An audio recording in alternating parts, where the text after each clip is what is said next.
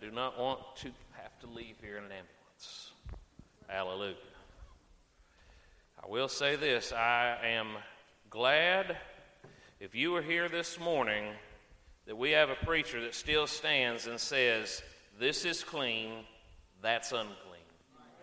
There's a charge to the priest was to differentiate between what is clean and what is unclean, what is holy and what is unholy. And we need to be reminded, as bad as this world's gotten and as bad as the world is getting, there's a lot of things out there that if you get tangled up in, it's going to tangle you up. Simply put, I know that sounds like it makes no sense whatsoever, but if you get tangled up in a spider's web, you're going to get stuck. Right. Hallelujah. I'm trying to mind the Lord on this, and I often get up here and I often have like about 100 things to say, and I want to say I thank God that we live in America, even though it's not the same America that we grew up with. I thank God we're still here, but if we don't get a burden for our country, pretty soon it's going to start becoming illegal to be here. And at that time, we're going to have to make a decision. Are we going to stand or not? And then when we make that decision, we're going to say, I had an opportunity to stand back there. And I should have stood back there. I'm not trying to be mean or anything like that, but you know what? The time has come and gone for us to decide whether or not we're going to serve the Lord in truth and honor and do our entire life according to His will and His way. I'm telling you, it's a dark hour. Yes, trying to get to my text, and I'm just going to say, man, these days. Brother Tiny preached the last time he preached up here, and he mentioned that AI and everything that's getting pretty out of control. And I'm telling you, I'm the nerd guy, I'm the technology nerd guy and everything. And I want to tell you that it's been coming a while. Right now is one thing you need to have in your hands is this right here. I'm trying to tell you, there's already word that AI is rewriting digital Bibles. So if you don't have a paper copy, if you don't have a copy of the Word of God, friend, you might not be reading what's right. Hallelujah. It's getting scary out there. Well, without any further ado, I want you to come with me to Exodus chapter number 28. The revival is still just ringing true in my heart, and Monday night for me just is really where just God really blessed my heart with the message. And at the end of the message, the Lord has challenged me to really just try to dig down and research and study this word and compare Scripture with Scripture. And I tell you, I don't have it fully studied out. This is just what the Lord has on my heart tonight. And I'm telling you, it's so deep in my heart. I try to study something else, and the Lord pulls me right back to this one thought. But in Exodus chapter number 28, let's read a few verses. Verse 1 says, "And take thou unto thee Aaron thy brother, and his sons with him, from among the children of Israel, that he may minister unto me in the priest office, even Aaron, Nadab, and Abihu, Eleazar, and Ithamar, Aaron's sons. And thou shalt make holy garments for Aaron thy brother, for glory and for beauty. And thou shalt speak unto all that are wise-hearted, whom I have filled with the spirit of wisdom, that they may make Aaron's garment to consecrate him, that he may minister unto me in the priest office." Let's pray. Father, Lord God, I thank you, Lord, for your wonderful mercy and your wonderful grace, Lord God. I stand for you today. I cannot do this myself, Lord God. I need you, Lord God, and I need you to help me tonight, Lord God, for if it's only me, Lord God, it's going to be just waste of time, Lord God. I ask you, would you hide me behind the cross, Lord, and let me say that which is right, Lord. Let me say that which is good, Lord God. And let this service be pleasing in your sight, Lord God, in Jesus' name. Amen. In verse number 3, there is one word that has really got my attention since revival. It says, "And thou shalt speak unto all that are wise-hearted, whom I have filled with the spirit of wisdom, that they may make Aaron's garments to consecrate him." I want to preach for just a little while on consecration. We look at Bible words, and it's, if you don't know what a word stands for and you don't know what it means, if you don't look it up, you're liable to just say, well, you know what, I think it may mean this, and I think it may mean that. I think it refers to this. And when I started digging down on this word, I found out that I didn't have it exactly right. And I mean, I've read my Bible through. I've read every page, every word, every verse that's in the King James Bible. And I'll tell you this right here. I am far from being able to say, you know what, I think I'm starting to slowly understand the Bible. I'm telling you, you can read the Bible on your deathbed and see something brand new that God has never shown you before. But this word consecration, you find in verse number 3, he said that he may make Aaron's garments to consecrate him. Consecrate means this, to make or declare to be sacred by certain ceremonies or rites, to appropriate to sacred uses, to set apart, dedicate, or devote to the service and worship of God, as to consecrate a church.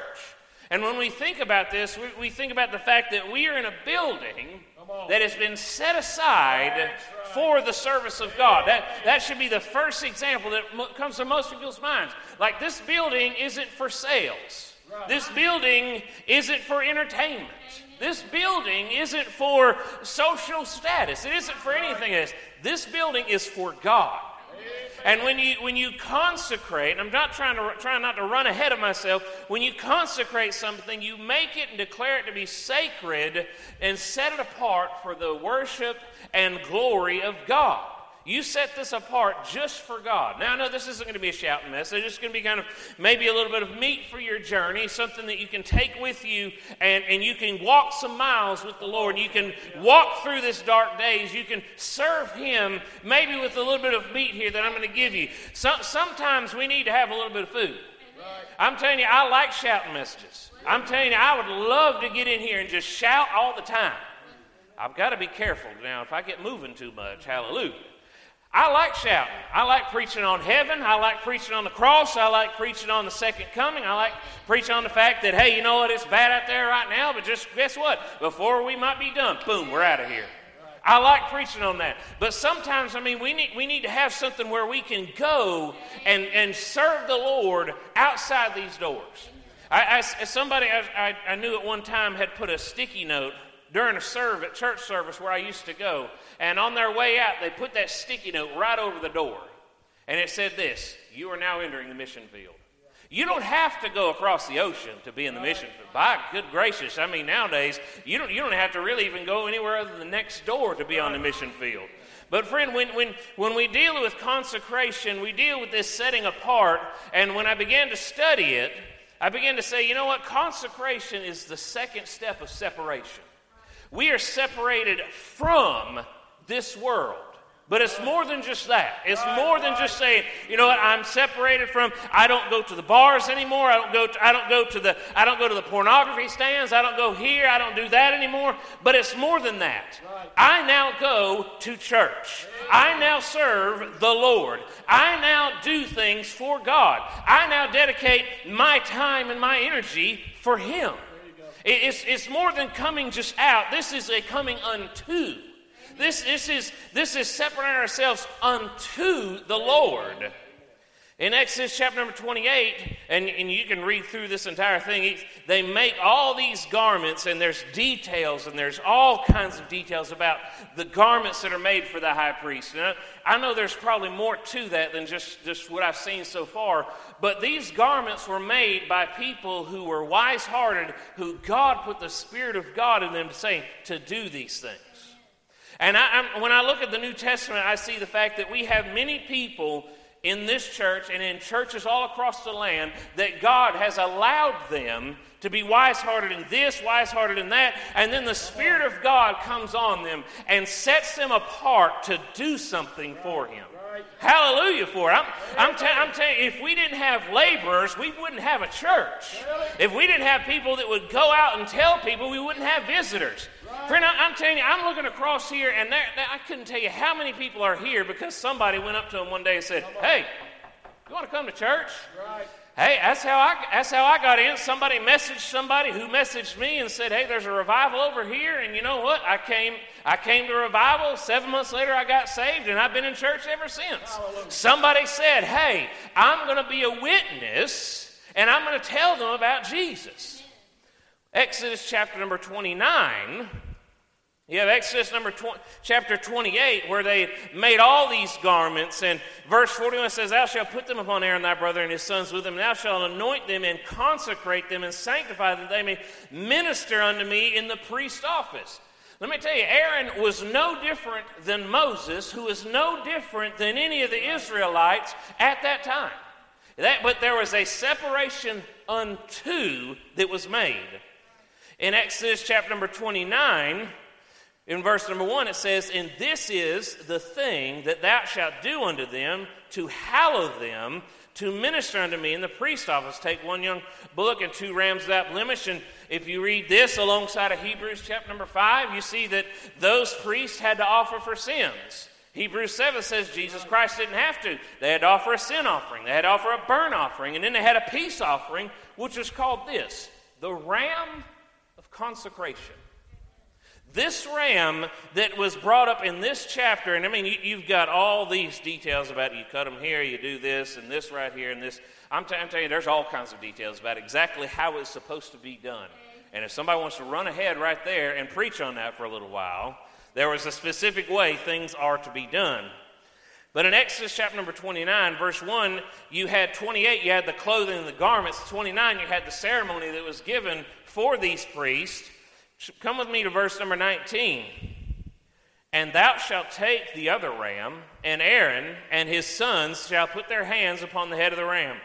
Then shalt thou kill the ram, and take of his blood, and put it upon the tip of the right ear of Aaron, and upon the tip of the right ear of his sons, and upon the thumb of their right hand, and upon the great toe of their right foot, and sprinkle the blood upon the altar round about. When we're recording, don't worry, I'm not doing that illustration again. Hallelujah. I had 3 preachers that I literally took fake blood and did this to them in service. Don't get nervous. I don't have any. Upon the right foot, and sprinkle the blood upon the altar round about. And thou shalt take of the blood that is upon the altar, and of the anointing oil, and sprinkle it upon Aaron, and upon his garments, and upon his sons, and upon the garments of his sons with him, and he shall be hallowed, and his garments, and his sons' garments with them. Also thou shalt take of the ram the fat and the rump, and the fat that covereth the inwards, and the caul above the liver, and the 2 kidneys, and the fat that is upon them, and the right shoulder, for it is a ram of consecration. This specific ram was to fulfill the consecration that God had demanded upon Aaron. So Moses had to specifically do this one certain way. And friend, when we come to church, it is not it's not a free-for-all, you can do things however you feel like. We're not going to have rock band Sunday. We're not going to have NIV Sunday. We're not going to have dancing girl Sunday. We're not going to have that. We're going to have church Sunday. There's a way to do this, and there's a way to worship God, and it is in spirit and in truth. We can't just have spirit where everybody's jumping around and everything, and we have no truth that's keeping everything in line. But we can't just have truth and no spirit. Vance Havner, an old preacher from days gone by, said you can be as gun barrel straight and as empty. Yeah. We've got to have the Spirit. We've got to have the presence and power of God. There is a certain way we do this. Friend, I went to dead church, not in my notes, I went to dead church for years. And I'm telling you, I went to vacation Bible schools where you got up on the first night and they'd have a cookie, they'd have a brownie, they'd have some sort of sweets. I mean, how do you get kids? Get them something sugar. Give them some sugar. I mean, you can get a child to do about anything for a lollipop. Right. I'm telling you, you want the room clean? Get some candy. I'm not giving parenting advice right there. Don't do that. Hallelujah. But I mean, at vacation Bible school, first night, who wants to go to heaven? Who wants to go to, everybody's going to raise their hand. Heaven or hell? Everybody's going to want to go to heaven. Well, repeat this prayer. And I'll tell you, I don't know how many of those under my belt before I got saved. There was a right way to do that, and that's preach the gospel, preach the death, burial, and resurrection of Jesus Christ, preach the Word of God, and open up the Bible and tell me, why do I need to be saved? Well, all have sinned. Who's the Savior? Jesus Christ. And you present the gospel, and you let the Lord do the work. You let Him do the work, you won't have counterfeits. You'll have genuine people getting saved when the Bible is what's telling them what's right and what's wrong. I'm trying not to get off on this platform again. You can get all kinds of things started if you just let your brain lead you. That old statement said, follow your heart. Dare not. Dare not. The heart is deceitful above all and desperately wicked. Who can know it? The only one's in the next verse, and it's the Lord. He's the only one. But you have in chapter number 29, you have the ceremony, and you have what's called consecration. Now, when I looked up this word, it changed how I looked at this right here. Consecration, according to the 1828 Webster, the act or ceremony of separating from a common to a sacred use. I was like, yeah, I had it right. Or of devoting and dedicating a person or thing to the service and worship of God by certain rites and solemnities. And this is where I had it wrong. Consecration does not make a person or thing really holy.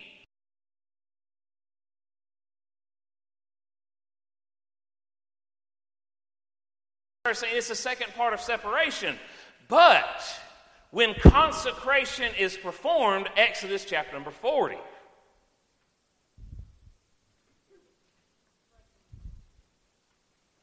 Exodus chapter number 40, you're going to find there's going to be a little pattern that shows up. All right, stay on, please.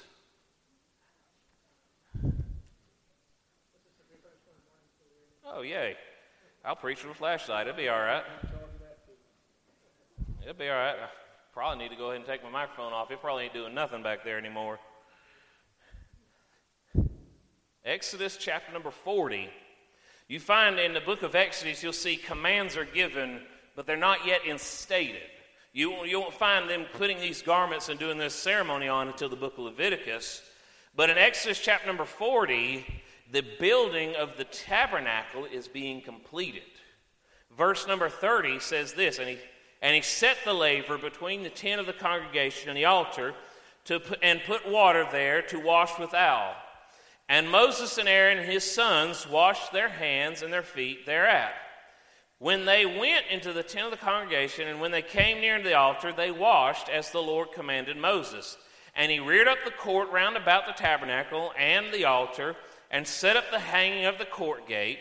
So Moses finished the work. So the whole tabernacle, he's been given the design, and he finishes the work. This is what's being built to worship and praise the Lord. This is where you're going to bring your sacrifices. This is where you're going to come and hear from God.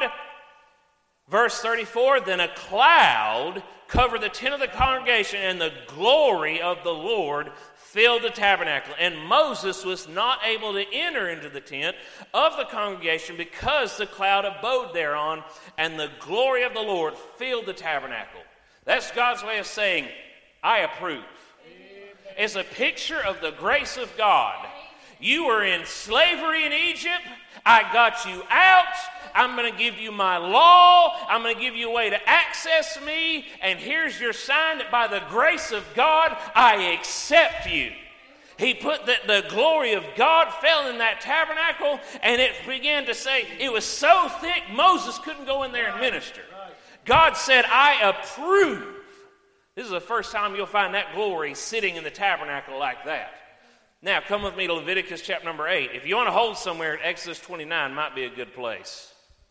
Leviticus chapter number 8, you're going to find them doing what was commanded in the book of Exodus.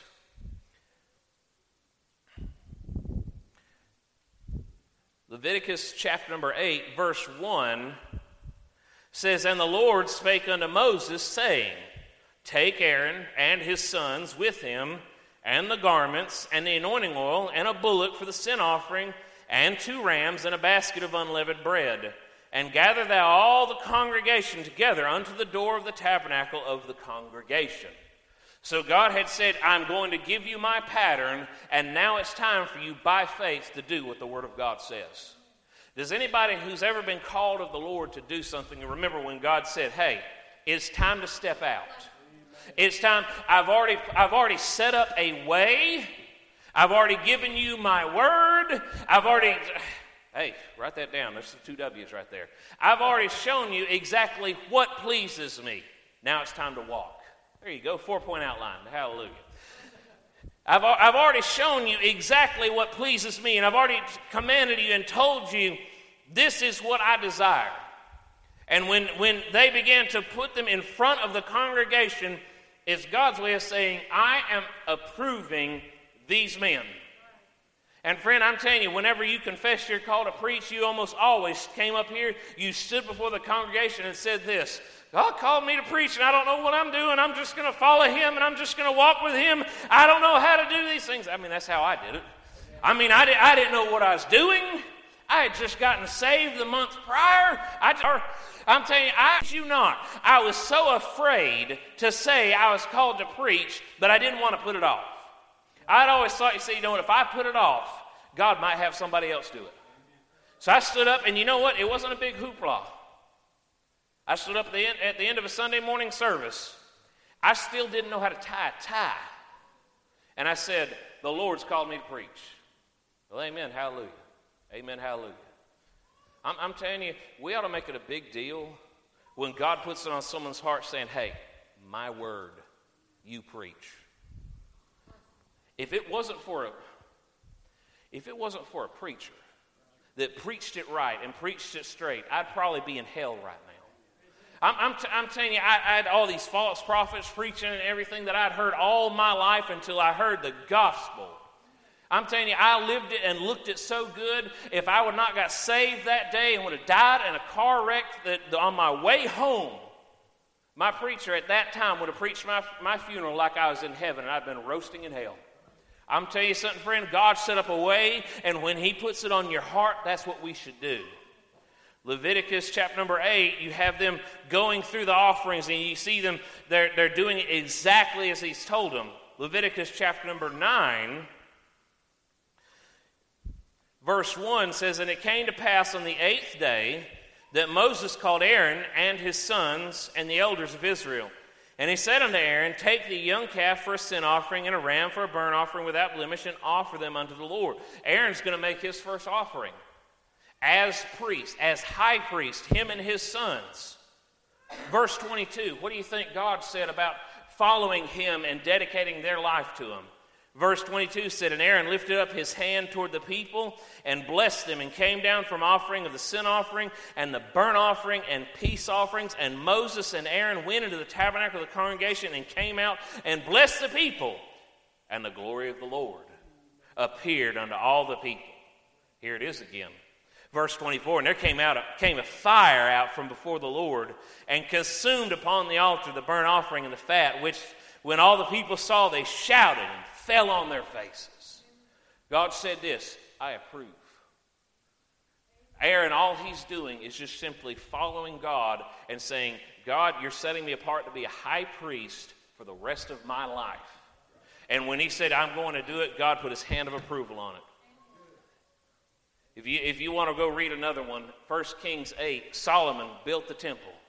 And he overlaid you have all the things that were built, and I'm telling you, all the immaculate details and all the gold that was covering everything. And right as soon as they brought the ark and set it in his place and removed the staves, which meant this is where he rests forever. Somebody go ahead and run ahead and get an eternal picture there. When that was placed in his place, the glory filled the place so the priest couldn't even minister.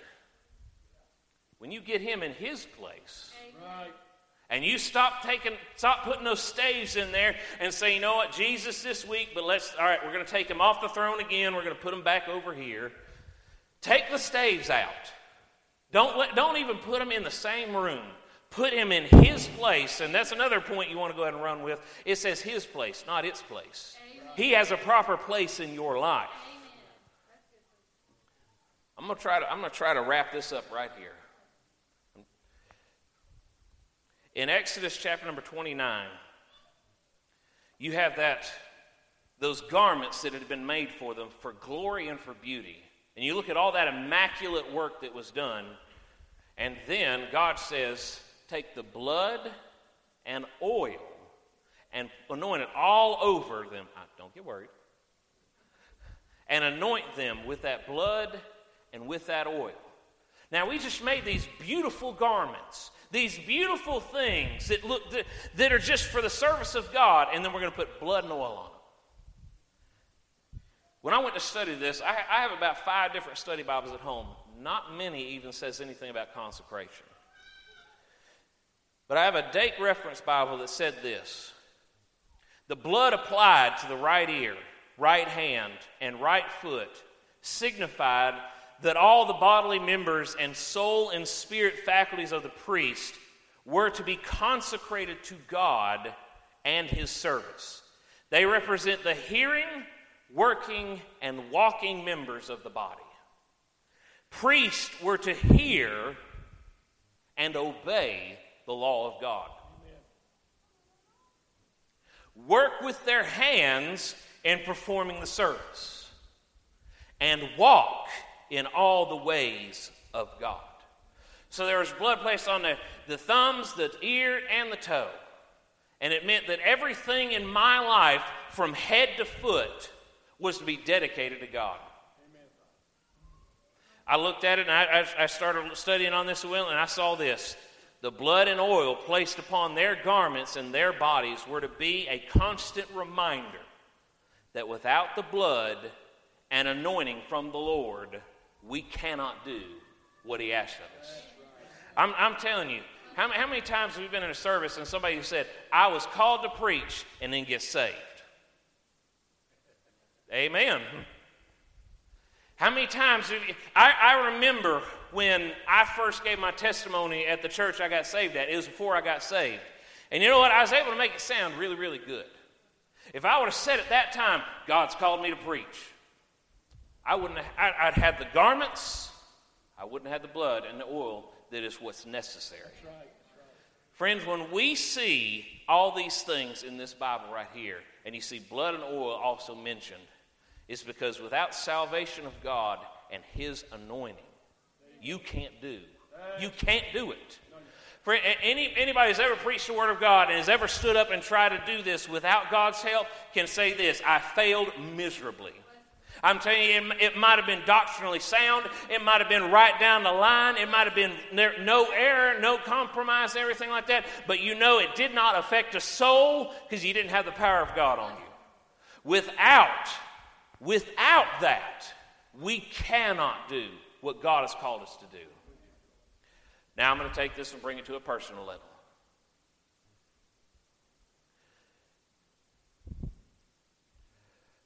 When I got saved and God called me to preach,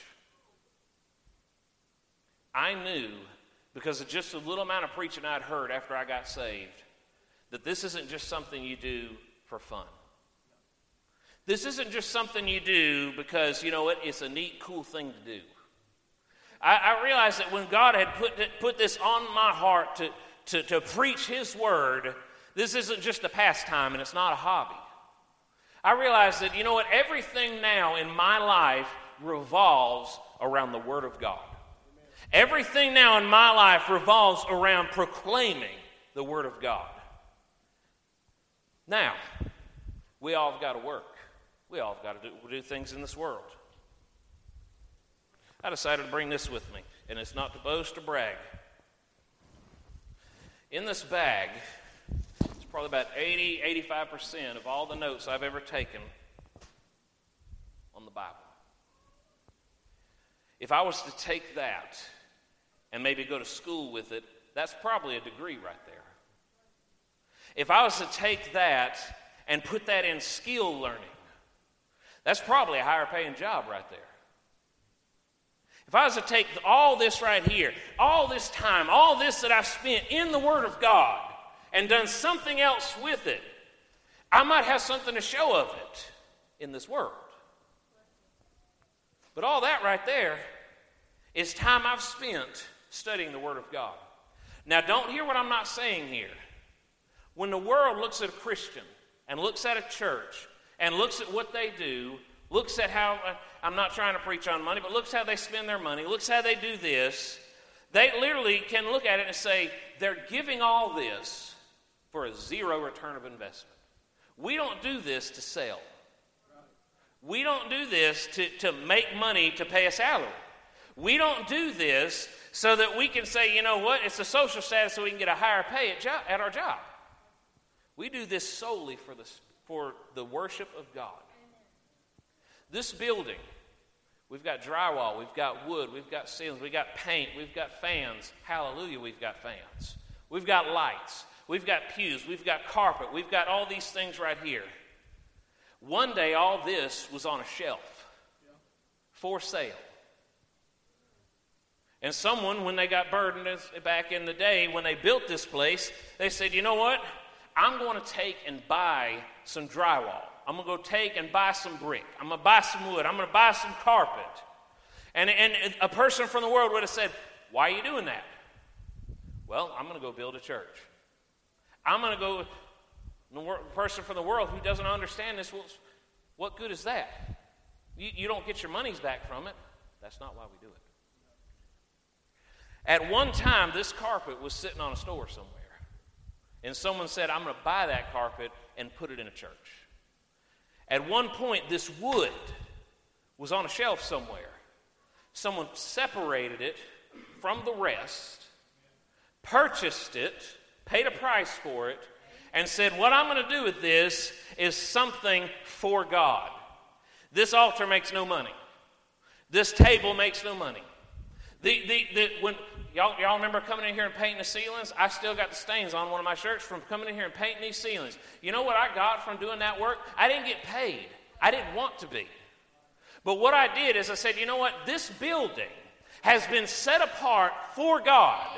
This building has been set apart for God. So when I take my time and I spend it here where the world doesn't understand why I like being here, I say, you know what? It's because I've decided that this place is consecrated to God. I've decided that myself, I'm going to consecrate my life to God. I'm telling you, all that right there, that could be something else right now. But the Word of God was so precious to me that I took all this time and I said, you know what, I'm going to learn about it. I'm going to preach about it. I'm going to take it and I'm going to show it to somebody. I'm going to preach it and see people saved. I decided that it is worth doing that. Amen. This pulpit at one time was nothing but pieces of wood that hadn't been put together. Someone took the pieces of wood and put it together and just put it in the house of God because he wanted it to be set apart for the service of God. This Bible right here, leather, paper. You know, you could have wrote another book with this.